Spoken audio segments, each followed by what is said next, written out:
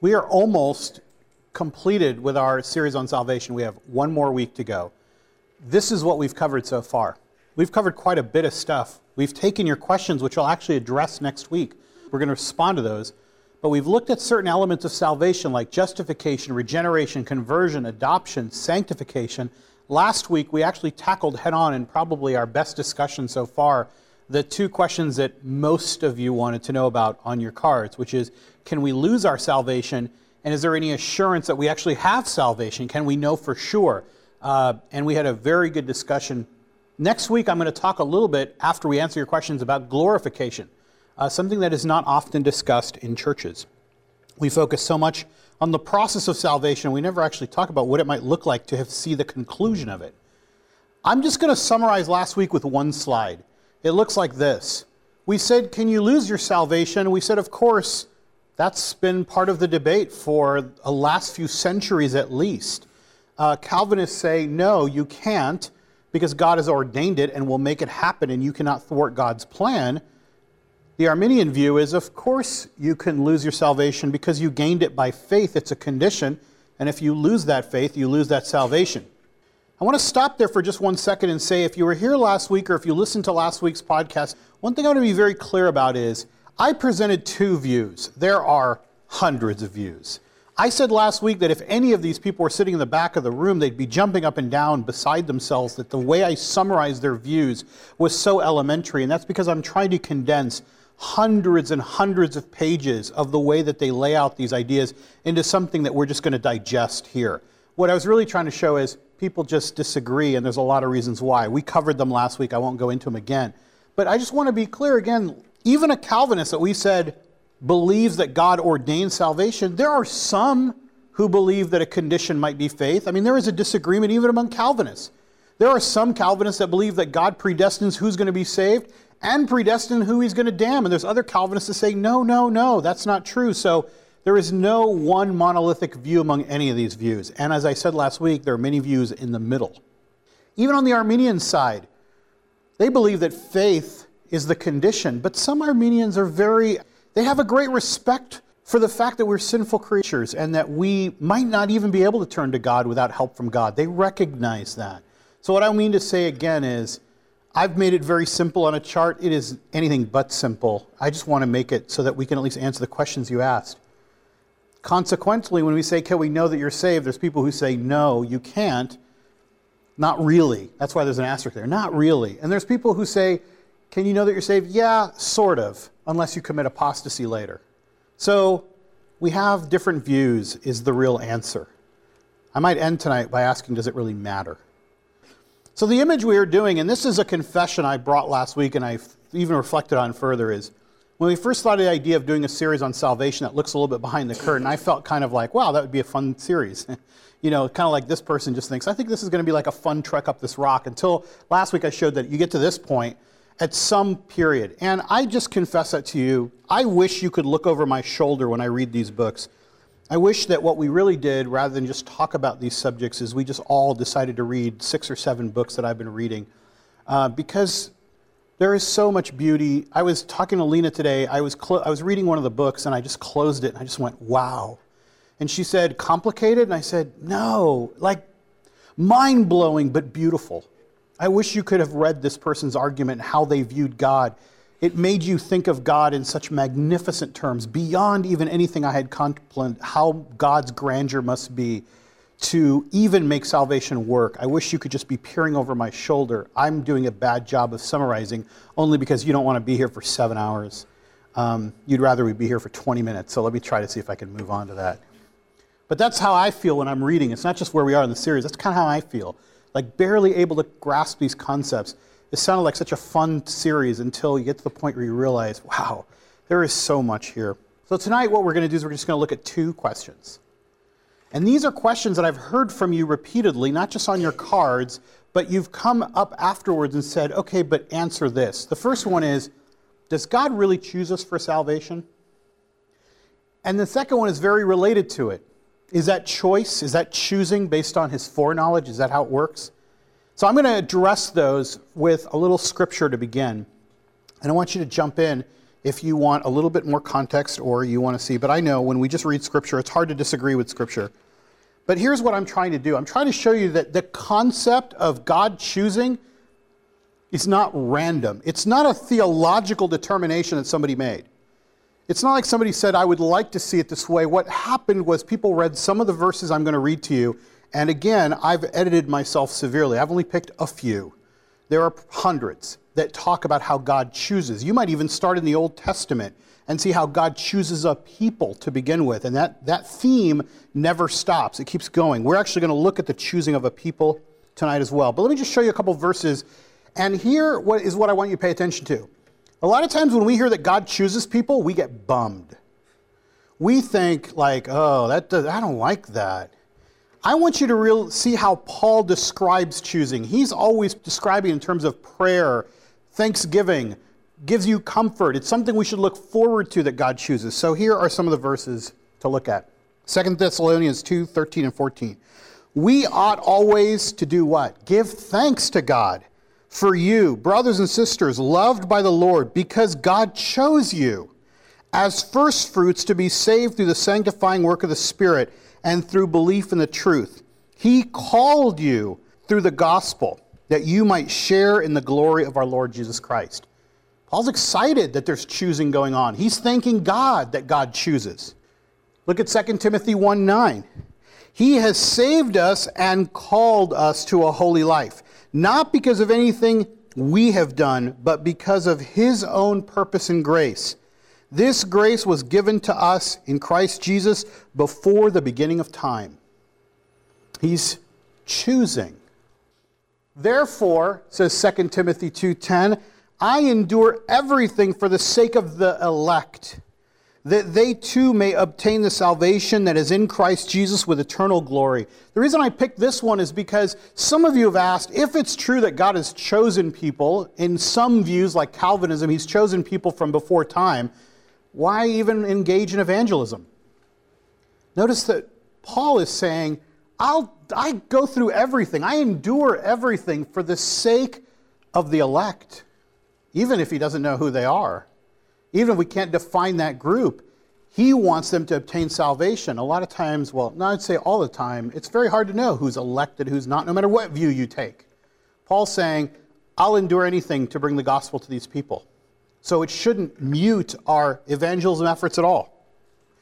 1 Thessalonians 1, 4 and 5 says, For we know, brothers and sisters loved by God, that he has chosen you, because our gospel came to you not simply with words, but also with power, with the Holy Spirit and with deep conviction. How do I know you were chosen? Because you believed. Because the words that we brought to you were just not words. They turned into faith and the Spirit evident in the power in your life. So Paul is saying, yes, that's how I know. He has chosen you. How do we know he chose? Because you believed. Okay. These verses you should have memorized by now because we've seen them twice. Romans 8, 28 to 30. And we know that in all things God works for the good of those who love him. We always say that's the part we like. We'd like to end that verse there because that's about how much will fit on the plate in the bookstore, right? That'll fit on a mug. But read it in context. He works for the good of those who love him. Who are those that he's working for? Those who have been called according to his purposes. For those God foreknew, he also predestined to be conformed to the image of his Son, that he might be the firstborn among many brothers and sisters. And those he predestined, he called. Those he called, he also justified. Those he justified, he also glorified. The choosing seems very important. We looked at Ephesians. Ephesians 1, 4 to 6 and 11 to 12. For he chose us in him before the creation of the world to be holy and blameless in his sight. In love he predestined us for adoption to sonship through Jesus Christ in accordance with his pleasure and will. How did he choose? What basis did he use to choose? In accordance with his pleasure and will. In him we were also chosen, having been predestined according to the plan of him who works out everything in conformity with the purpose of his will, in order that we who were the first to put our hope in Christ, might be for the praise of his glory. Why were we chosen? For his pleasure and will. Why? So that we could be for the praise of his glory. Read these verses carefully. There's nothing about us in here. There's no response needed. That's what a strong Calvinist would say. That's the choosing verses that they would bring up. Just in case you're thinking, you have your thinking cap on, seems like Paul's got all of this on his own. He's worked out all this theology. Is there anybody else who would agree? Well, Jesus might. Here's Matthew 11:27. Jesus saying, all things have been committed to me by my Father. No one knows the Son except the Father, and no one knows the Father except the Son, and those to whom the Son chooses to reveal him. John 6:37 and verse 44 says, all those the Father gives me will come to me, and whoever comes to me I will never drive away. No one can come to me unless the Father who sends me draws them, and I will raise them up on the last day. John 17:6-9. This is Jesus praying to the Father. I have revealed you to those whom you gave me out of the world. They were yours. You gave them to me, and they have obeyed your word. Now they know that everything you have given me comes from you. For I gave them the words you gave me, and they accepted. They knew with certainty that I came from you, and they believed that you sent me. I pray for them. I am not praying for the world. Notice, he says this very clearly. I'm not praying for the world, but for those you have given me, for they are yours. Jesus, even in his prayer, makes a clear statement, says, I'm praying for the ones that you gave me. And I want to be clear that I'm not praying for everybody in the world. I'm praying for the ones you gave me. That troubles some of us to think, So even Jesus in his prayer for the believers is praying for a subset of all people. Yes? Does that one usually refer, though, to his disciples in his earthly ministry? I mean, I'm not trying to say that this throws out all the other verses. I'm not trying to do that. I'm just trying to say, doesn't this mostly apply to those people? I think it applies broader, and here's why. John 15:16 applies more to the disciples, where he says, basically, I'm paraphrasing, but John 15:16 says, I chose you, you didn't choose me. But he is talking directly to the disciples in that part of, I would say he's actually speaking to them directly. Here, I think it records a prayer of people that are given to him, and they're not just the disciples. In this context, I believe, and I'll double check, but I believe that this context really is a prayer for the future believers that are going to come, right, of all believers that will be there. And that's why I chose this one and not the other one, because I think that one could be taken, like you said, more for the disciples. I think we have both. But by the way, if that's the case, that's still God even choosing that. Even like decisions like whether you're going to follow me or not. We think Jesus says, come follow me. The disciples like, okay. And somehow it's credited to them like they followed Jesus. He's saying, you didn't even choose me. I chose you. Even that action you think was a free action, it was something that I chose. Which, again, we're not that excited about sometimes. Last one here. When the Gentiles heard this from Acts 13:48, which is the gospel message, they were glad and honored the word of the Lord, and all who were appointed for eternal life believed. That last part would be a little bit curious to say that there is people who are appointed to eternal life. Those who are appointed believe. Those who were, you could say, predestined. Those are the verses on choosing that I'd like to point out. Okay. Struggle with those. Anyone like those? Anyone feel like, hey, that's the way I'd like it to be? I'd like it to be where I really am not an actor in this case. I mean, God just simply has chosen, and it just turned out this way. And really what I thought was something that I cognizantly did might turn out to be something that God, from the beginning of time, it says, chose me and didn't choose somebody else. This is what these verses seem to say. I'll give room. And certainly what Calvinists believe. Any comments? Yes? How do you know you've been chosen? I mean, it says, that last verse says, when the Gentiles heard this, that's all the Gentiles that heard it, honored the word of the Lord, plus those who are appointed of those few Gentiles believe. So all of them honored the word of the Lord. So I could just be honoring the word of the Lord how is it that I know I'm chosen? That's exactly what a Calvinist would say, that you actually cannot know for sure during your life. And I want to be clear, because Morgan pointed this out last week, and I think it was right, that even people who believe in strong choosing will say, you could look at the evidence in your life and the fruit in your life and think, this is fruit that comes from the Spirit, it's fruit that comes from the believer. There's a good, reasonable chance that I really am a believer, chosen and appointed to belief, because these fruits are evident in my life. And I could go into a long list of what those might be, but let's not do that, okay? Because to answer your question directly, those people who are very honest to their tradition would say, but you really can't know for sure. You might be right. You may be following and honoring, but in actuality, until the day that you die and face God, there's a chance that you actually weren't appointed to salvation and weren't really a believer all along. And that, when I read that, it shook me to my core.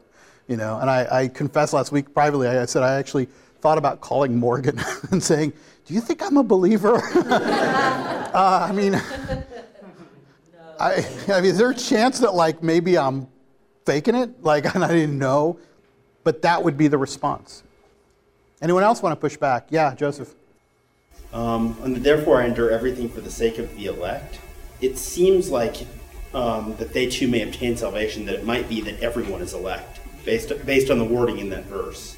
Could be, but I think a better reading is that he doesn't know who the elect are until they believe. He believes that would show that they might be elect. And by the way, Paul is not weighing in on this perspective at this time. These are people now reflecting on what does Paul mean when he says, I'll do anything for the sake of the elect, that they may too obtain salvation. Just to be clear, people who believe in that perspective of strong choosing, like a strong Calvinist, think God still uses us to bring the gospel message to people, right? Because that is his way of communicating the gospel, but his grace will only change your heart and bring it to life in a way to accept it if you're one of those chosen. Yes? I don't understand the need for evangelism at all, because it seems like this view is so that God's sovereignty cannot be thwarted, and you don't need me, and there's no point in me spreading the gospel, because no matter what, whether I spread it or not, whoever he chose is going to go to heaven and is going to be chosen. That is a very strong criticism that has been repeatedly raised to strong Calvinism, and I would say that it is not unfair. I will tell you that they push back and say, first of all, it's a commandment we must follow, regardless of whether we understand its purpose. It is a command. God uses it in ways we couldn't understand, and he is using our obedience in his sovereignty of working everything out. He is using that, so we need to be obedient. And we should never forget we don't know who's elect and who is not. We should just do it all. But if you get behind all three of those reasons, yes, there's still that valid objection that you raised is something that just doesn't go away, constantly dogs that position. Yes? So my question is, where in the timeline is this? And maybe that's more of the next thing, but is this post-Garden? Is this post me choosing Israel? Where does this fall in the whole we get to be chosen? Because obviously he had his chosen people, and we're all okay with that in some sense. And then is Israel unchosen? Yeah. Now that Christ has... Let me address Israel separately, because we're actually going to look at verses on that, okay? This is probably the place where most debate takes place. Let me explain why. Almost everybody has to admit that God chooses, because the verses are just too many to just say, I reject choosing entirely. There is a view that tends to minimize it, we'll look at briefly, called open theism, because it has a hard time with time and choosing. But these verses are pretty clear, and there's many, many more. There's somebody who's compiled all the choosing passages from Old and New Testament, and I was just going to print it out and put it in the back, but I thought we'd just be wasting paper. I don't think anybody really wanted to look at them all. There's got to be more than 100 of them. I mean, they just go on and on and on, where when you read them and you just think, I'm just reading all the passages in the Scripture from Old to New Testament that deal with choosing, and I'd say I read probably 2/3 of them, was reading verse after verse after verse. The case is clear. Something is going on with choosing, but the question is the order. The question is when in the timeline. That's a very good question. That's where people will debate. And I'll discuss it a little bit in foreknowledge. because that's where people try to resolve it. Because it seems like we can't escape choosing, but then people say, okay, but I might be a little bit more comfortable if this. Okay? I'll take one more comment, then I'm going to move on to the next passage. Yes? Well, I mean, I think God does specifically choose some people for whatever his purposes are, but like, can you look at it like when he says like those that God has given to me, or look at choosing kind of in a broader term, like how we're talking about the mutual submission within like the Trinity, and like could be like God is like the people that want to choose, God puts at the feet of Jesus, like I've given them to you, like in that kind of a way, as opposed to like the ones I specifically decide would be saved, or that he chooses everyone, but we're not elect until we, I don't know, not consent, that's the wrong word. So you're right that those passages are very Trinitarian. That one passage from John 17, very Trinitarian, right? It matches Ephesians. The problem is if that verse was all it was, we just have too many other verses that are talking specifically about chosen, not just for use, but to salvation. And that's where we think, okay, so that fits the context of all these other verses. Let me show you how this can go. I'm going to actually look at Romans 9, verses 10 to 24. In this passage, Paul is asking a question about what happened to Israel. Did it fail the plan that God had for Israel? Because it seems that it did not produce salvation. What happened is the question he's tackling in Romans 9. I want you to pay attention, though, to these same questions that you're struggling with. Paul anticipates and puts them in the text. Romans 9 is difficult. I've subtitled it, a set of verses you will really not like because you're a millennial. You love the idea that you can choose your salvation and choose your God and choose your theology, and all that is meaningless to God in some way. In some way. I'm not saying it's all meaningless. It's just that we in our current life have way overemphasized our role in our own salvation, our role in choosing God. And we've built all sorts of crazy ideas on that basis. Listen to what Paul says and hear the tension. He's talking about Jacob and Esau, who were both twins and had radically different outcomes to their life. It says this, Rebekah's children were conceived at the same time by our father Isaac.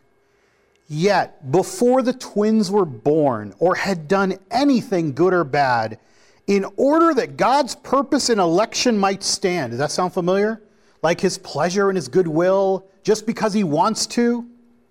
Not by works, but by him who calls, him who chooses. She was told, the older will serve the younger, which of course in those days is completely backwards. Just as it is written, Jacob I loved, but Esau I hated.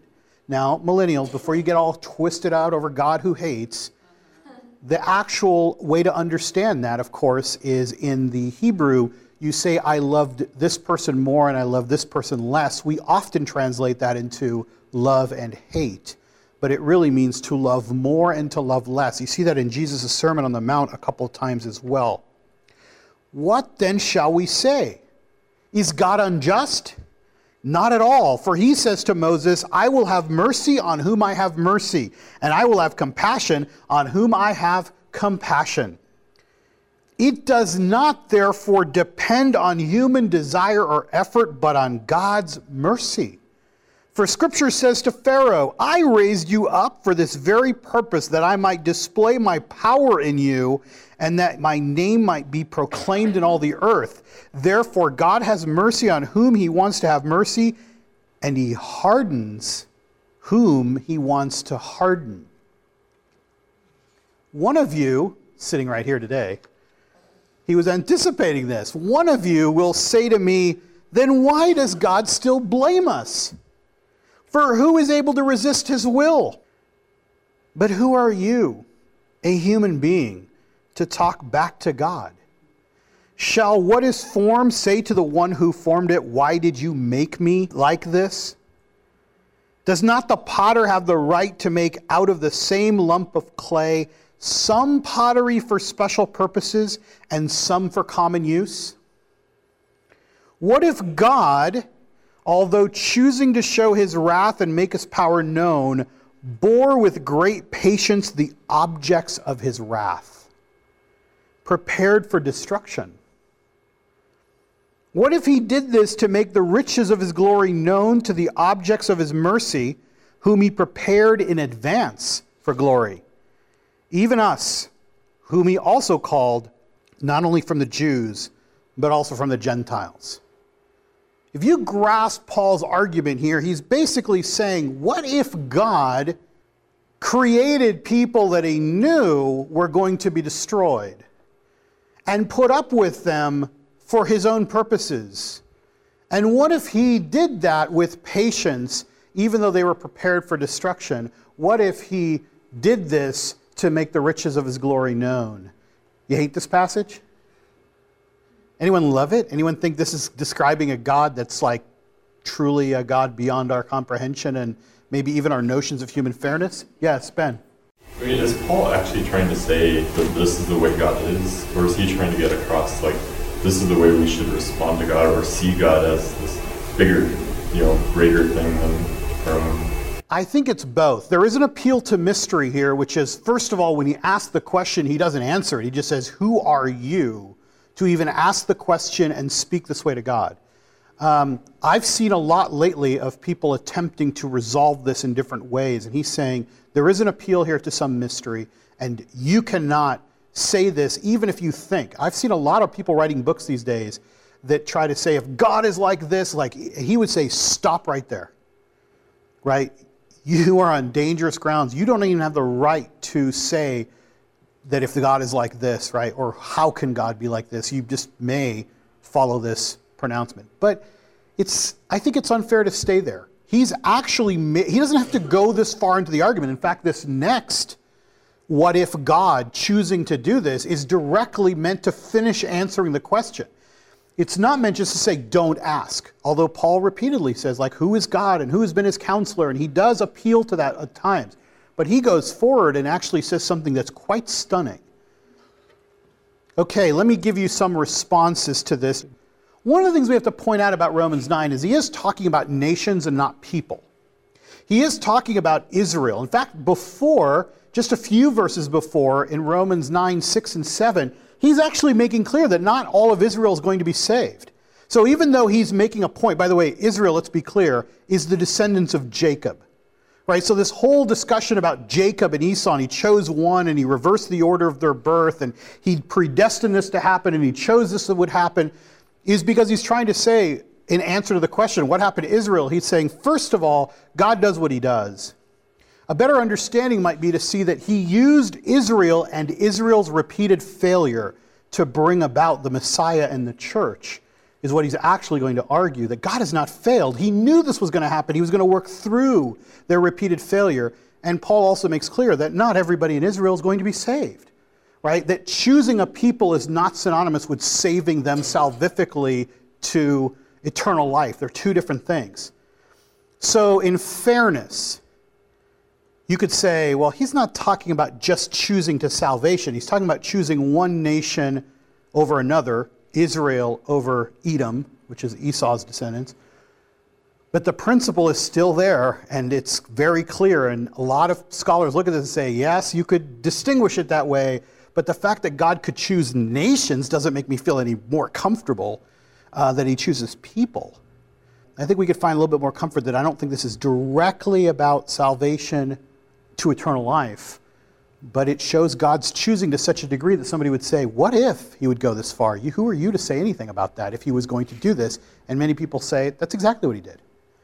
It's exactly what he's done. He has chosen some people to eternal life and some people not. Yes?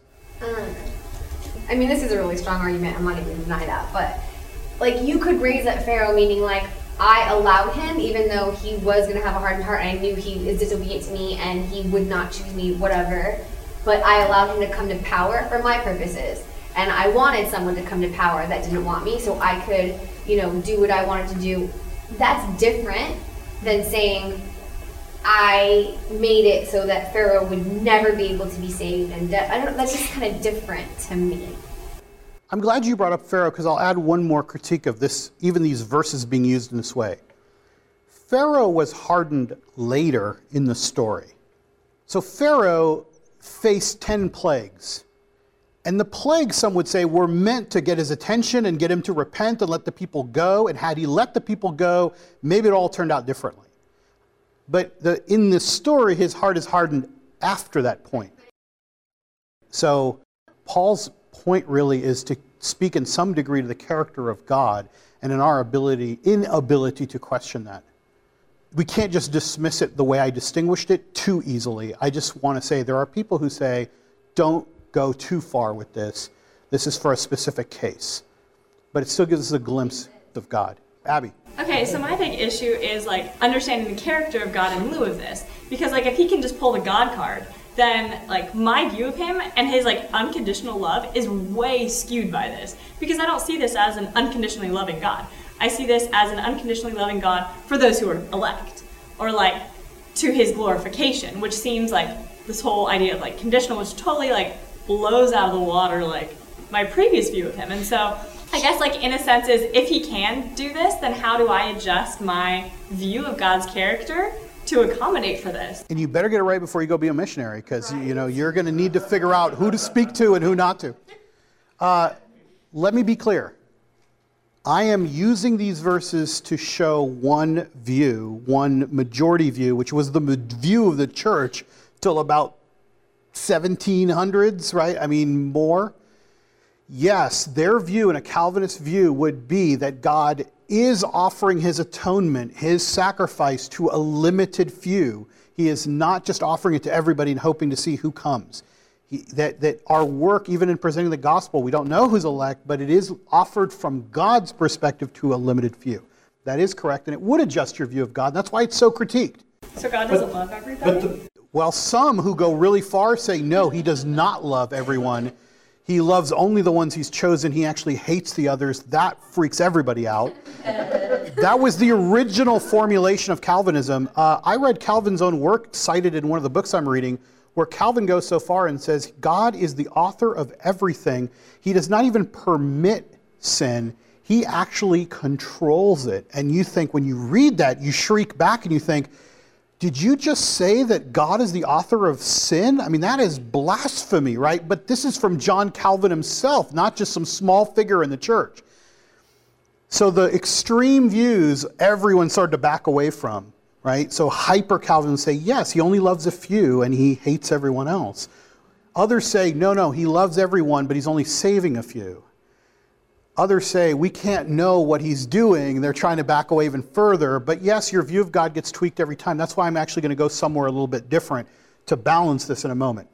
The Arminian view, which is the other side, believe that to the degree that God chooses people, he's choosing the entire church, the you plural, and it is based on who ultimately accepts him. So his choosing is a wait and see. I don't know who's going to actually be in.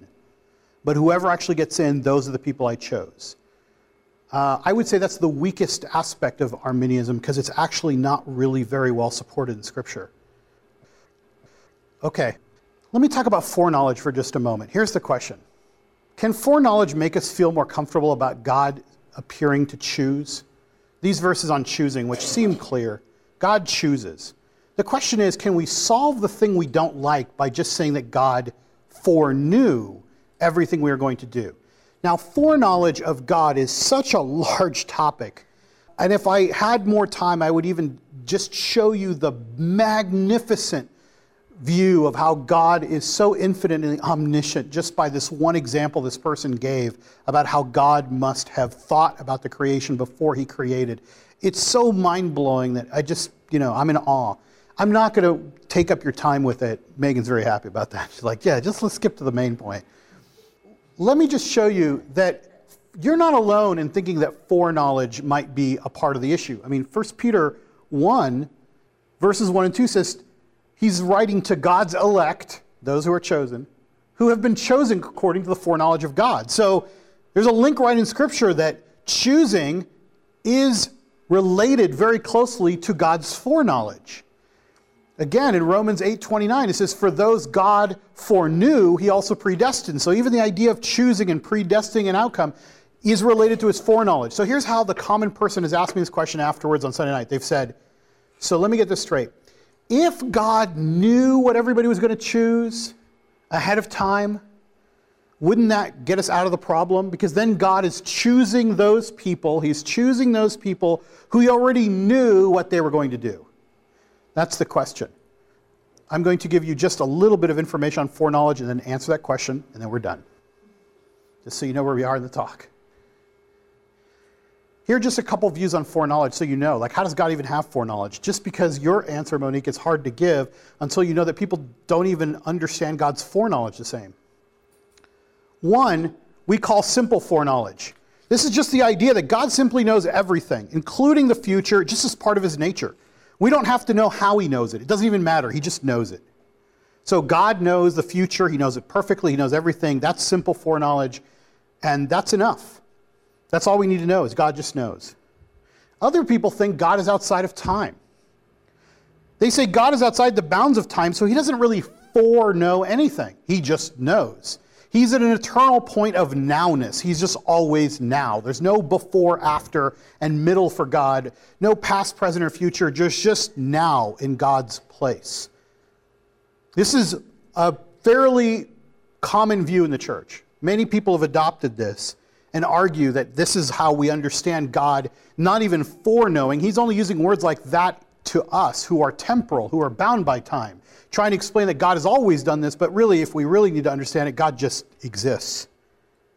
There's another concept called the concept of middle knowledge. These are all different views, by the way. They don't all stack on top of each other. This one says God knew every possible outcome of every possible world that he could have created, including every possible decision of every free creature in every one of those possible worlds.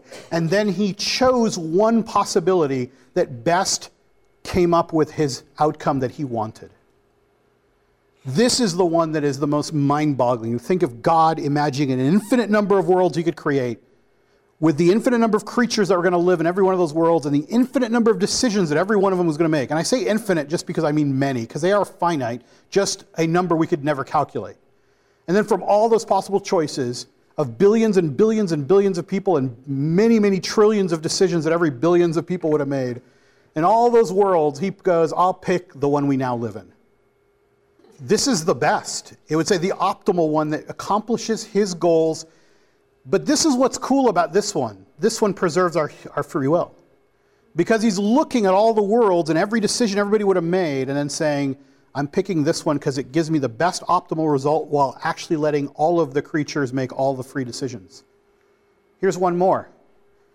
The view of diminished foreknowledge, we also call this openness theism or open theism, you might have heard. This one says that God settles and knows what he wants to settle. He only knows what he wants to know about the future and remains open about what he wishes to leave open. God does not know the future possibilities or the contingencies, especially human choices, except in the rare case that they're settled, in cases where he wants them to be known, like a prophecy.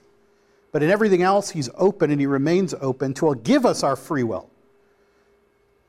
And of course, there's the one we've been talking about, the Calvinistic view, which is just that God knows because he's going to make it happen.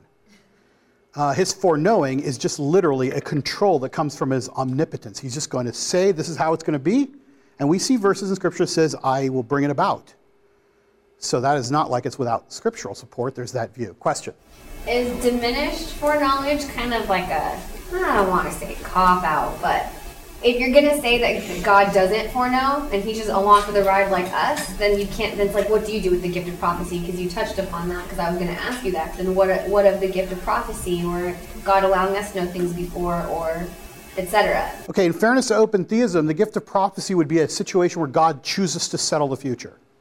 So they don't say that God is not omniscient, that they don't say that he's not all-knowing. They say he is all-knowing, but what they say is the content of what he wants to know has been determined by him to be a smaller subset. He chooses not to know certain things so that we have our creaturely free will. Let me just make a couple quick comments. I don't want to overwhelm you, which I already have. These were your questions too. I mean, you wrote them on the card. I'm just trying to answer them. I think the open theism one is difficult in this context. Open theism was mostly a response to the problem of suffering and evil. It is mostly a response to some ideas about human free will and our agency in that. it runs into real troubles when you deal with choosing, because they have to actually say that God doesn't choose. Because if he doesn't know the future, but he chooses at random, that would make him a worse God than they could imagine. So they actually say that there really isn't any choosing, which is kind of contrary to a lot of the choosing verses. I'm going to leave it there. I actually would say we can talk about open theism offline. To me, it's a solution looking for a problem, because there's so many better ways to explain it, especially in this area. Simple foreknowledge is somewhat closer to the Arminian view. God just knows everything. He knows what you're going to choose. A lot of us like that. A lot of us just like to know God just knows what we're going to choose. And he just kind of, because he knows that, he saves those who are going to choose him anyway. That's the way we like to formulate it. And then the other two are saying the foreknowledge outside of time is close to that. He just knows because he just knows. He always knows. And the middle knowledge is kind of the one that's in between. It says, no, God is still using his sovereignty. He's just picking between all the free choices that could possibly be and say, I'll go with this one before he creates. How does that matter to your life? It only matters this way, because you guys keep asking this question. Isn't God's foreknowledge the answer? Let me just give you the last slide and give you how I see them. Of course, there's going to be people who say no or yes. Here's the specific question. Is God's choosing based on the foreknowledge of our decision? Isn't that what it happens? And some people say no. Here's why. If God's decision in election is based on foreknowledge of your action, it would not be based on unmerited grace. This is what a Calvinist would say. But it would be based on the foreknowledge of what you would do.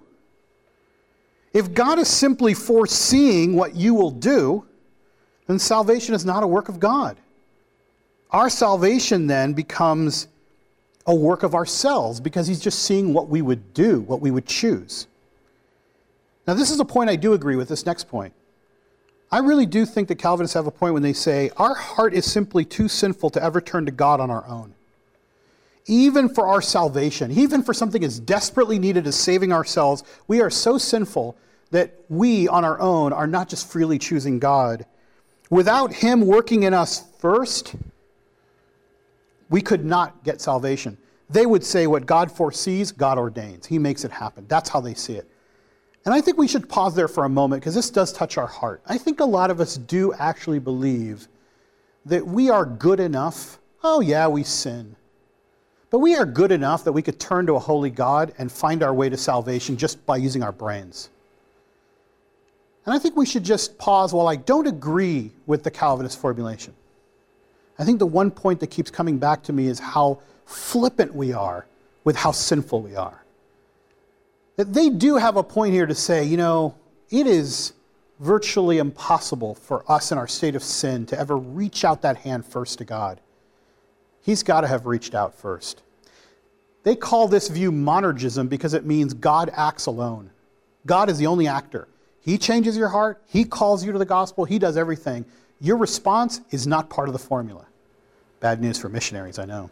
You guys might be out of business if this were the right view, wouldn't you? No, you still have to, because you don't know who the elect are. You're still supposed to go out there. There's elect in Tunisia, you just don't know who they are. Here's the other view, which I think we should take equally seriously. This is not just the Arminian view. There's many others who take this view. And in fact, it's kind of a hybrid. Some Arminians wouldn't even agree with this completely. Yes, you could say, yes, God's decision is based on foreknowledge. He would say this: God foreknows the believer's faith. That's what he's talking about when he says, I foreknow you. I know what you're going to do. I know if you're going to believe. Salvation is still solely from God, even if we must act to receive it. Without God's action first, there is nothing to receive. So it still is from God, because he's acting first, and acting mostly, we would say. Our job is just to say, I receive it in faith. Faith is not a form of works that earns anything or credits anything to us. So in answer to the Calvinist view, they're saying, just because I have faith or I accept the gift, that's not works. I'm not earning my salvation. I'm just receiving what God has done. It is merely accepting the gift offered, citing Romans 4:4 and 5. There are repeated verses affirming human freedom and cooperation, our willingness just to be saved and to get salvation. So the other side would say, yeah, we understand that we're too sinful, but we're not earning our salvation just by receiving it. Receiving is something that is condition of getting salvation. You're just supposed to reach out and grab it. we call this view synergism, because you have to have two people acting, God reaching down and you just wanting to be rescued and reaching up. Okay? Those are two different views. Anybody, now you want to push back on foreknowledge? Yes. So ultimately, should we figure out which side we're on, and should we be fully one or the other? And I mean, obviously, it seems challenging, and it seems like there are parts to each that work. And I'm just wondering, like, in the life of a mature Christian, like, is that ultimately what we're called to do? Is just know, like, you know, kind of line item by line item, like which side we believe in, like, okay, we're good, we're solid, because it seems so much less like tidy than that, and it's kind of challenging me to figure out, like, how should we kind of end, like, what should we sort of come away with, because I don't know, and I know that's kind of a broad question. Our view of God. It's not at all. That's exactly where I'm about to go next. Here's some concluding comments to help you through this material. I said that salvation sounds like a very easy topic unless you've read the scriptures. Okay, so most of us, frankly, let's be real, we don't read the scriptures. And if we do, we don't read them with a lens of I'm going to read all the verses on salvation and try to understand them. We just kind of read bits and pieces at a time, and if we see this or we see that, we just read it in that one chapter we're reading. Salvation is a very beautifully intricate thing, and it's very simple, though, unless you've read the scriptures. Then you encounter things that you go, ugh, what do I do with Romans 9? What do I do with Ephesians 1? What do I do with Romans 8? What do I do with those things, okay? All right, that's number one. Number two, Calvinism is easy to poke fun at unless you actually read all of their writings. When you realize that there's a reason that the church from Augustine to Luther to John Calvin and down adopted this view for a long, long time, we realize that our view of God changed. The view of God in the Old Testament, the New Testament, and for 1,000 years afterwards didn't have any issues with this. I'm not saying that's right just because they didn't. I'm saying that we changed, and then we started looking for all sorts of new fancy theologies. I don't subscribe to Calvinism. But I will tell you, it's easy to throw rocks at it until you read it, and you read it in its maturity, and you start to realize, oh, there is a lot here that's totally true. It is too easy to just reduce salvation to God just offers it to every single person the way that they do in some settings, and then it's up to me to decide what to do. That just seems a little too simple. So point two, some of the things I've been pushing for, even though I don't subscribe to them, I would say easy to dismiss. Third point, what do we do about somebody like the thief on the cross? Which brings me to like where Megan was going. What did he understand about any of this before he turned to Christ and said, Lord, like I believe you're who you say you are. And Jesus assures him that that day he'll be with him in paradise. What do we do about that? Was Jesus supposed to say, too bad, you didn't work out that whole Arminianism, Calvinism, choosing foreknowledge thing. I mean, you don't even have a clue who I am. No, not at all. And I want to be very clear because I feel like the questions you asked were deep questions that required these answers because you have been around Christ for most of your life. And you are more than accustomed to understanding yourself as being somebody who's saved. And yet it was surprising how many questions we had about salvation. And you're going to see next week, there's still some we haven't covered. I'm going to try to move through them in rapid fire. But there were so many questions coming from a group of people who I would say would characterize themselves as, yeah, saved. So it is a good question to ask. What are we supposed to do with this? What did he do with this? And I would say nothing, and nor was he required to. I want to be very, very clear that for most everyone that we run into who does not know the Lord, they do not need to know these things to find salvation. Right? I see that very clearly. I want to be very clear about that. The reason we're doing this kind of thing and thinking about these things is, number one, if you've never thought about them, you don't understand the full grandeur of God until you dive into his plan for salvation. I said at the beginning of this series that if God is about one thing, I mean, he's about many things, but if you could reduce God to one thing that he's about, it would be about salvation. And if you think that an infinite God with all these characteristics could be about just the simple bumper sticker idea of what he was doing, this is central to what God created. He created with a plan of salvation already in mind. He had it all worked out. So it's got to be something that's beyond just the simple here, like come down to the field and accept, but it begins there. And for most of us, that's good if we find and help people to come to that point in our life. I want to be clear. I don't want to miss that at all. But for us who dig a little bit deeper, there's only two reasons. One is because you really want to start to understand God in all His glory. It's kind of like trying to understand the Trinity. We'll never get to the ends of it, but the exercise is so fruitful because you start to have an appreciation for a God is so beyond us. I think it's the same with salvation. And the second reason is because when you do stumble across those passages and you do start to struggle with how you view God, and it does ultimately change the God that you have.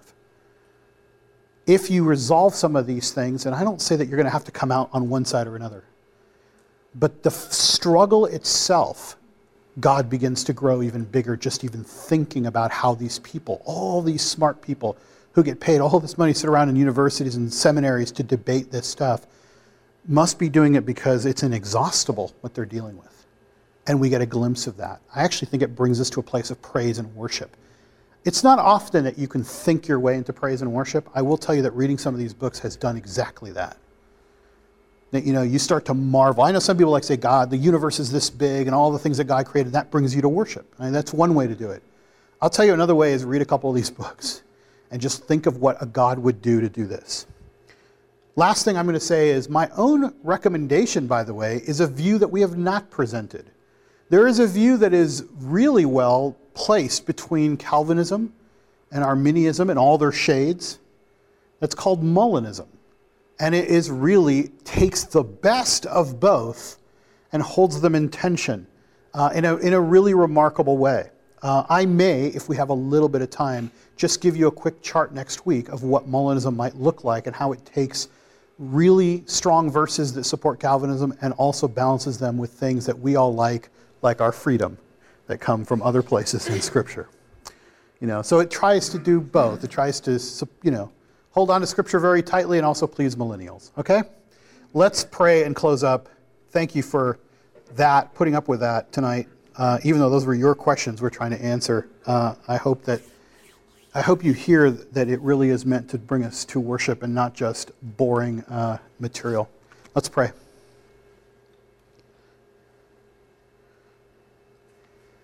God, I pray that you would be glorified in not only our minds and our hearts, but that you would be glorified in our life. Maybe just a glimpse of who you really are, if we could just scratch the surface of that, would bring us to our knees, would bring us to a place where we'd want to change our entire life to live in you the way that you have portrayed in Scripture. That maybe throughout all of these things that we're seeing, we would marvel first and foremost and thank you on our knees that we are saved. By whatever means, even if we don't understand it, that is a wonderful work that you've done, whether it's complex or simple. And Lord, that we would then take that charge and change our entire life and want to do everything in obedience to you as a result of realizing how great you are and that you chose us. And third, that we would then take that, Lord, to reach every single other person in our life with the most important news we have. Lord, renew our heart for the gospel, for the good news, for the importance that it brings, for the life that it is. Pray this in your name. Amen.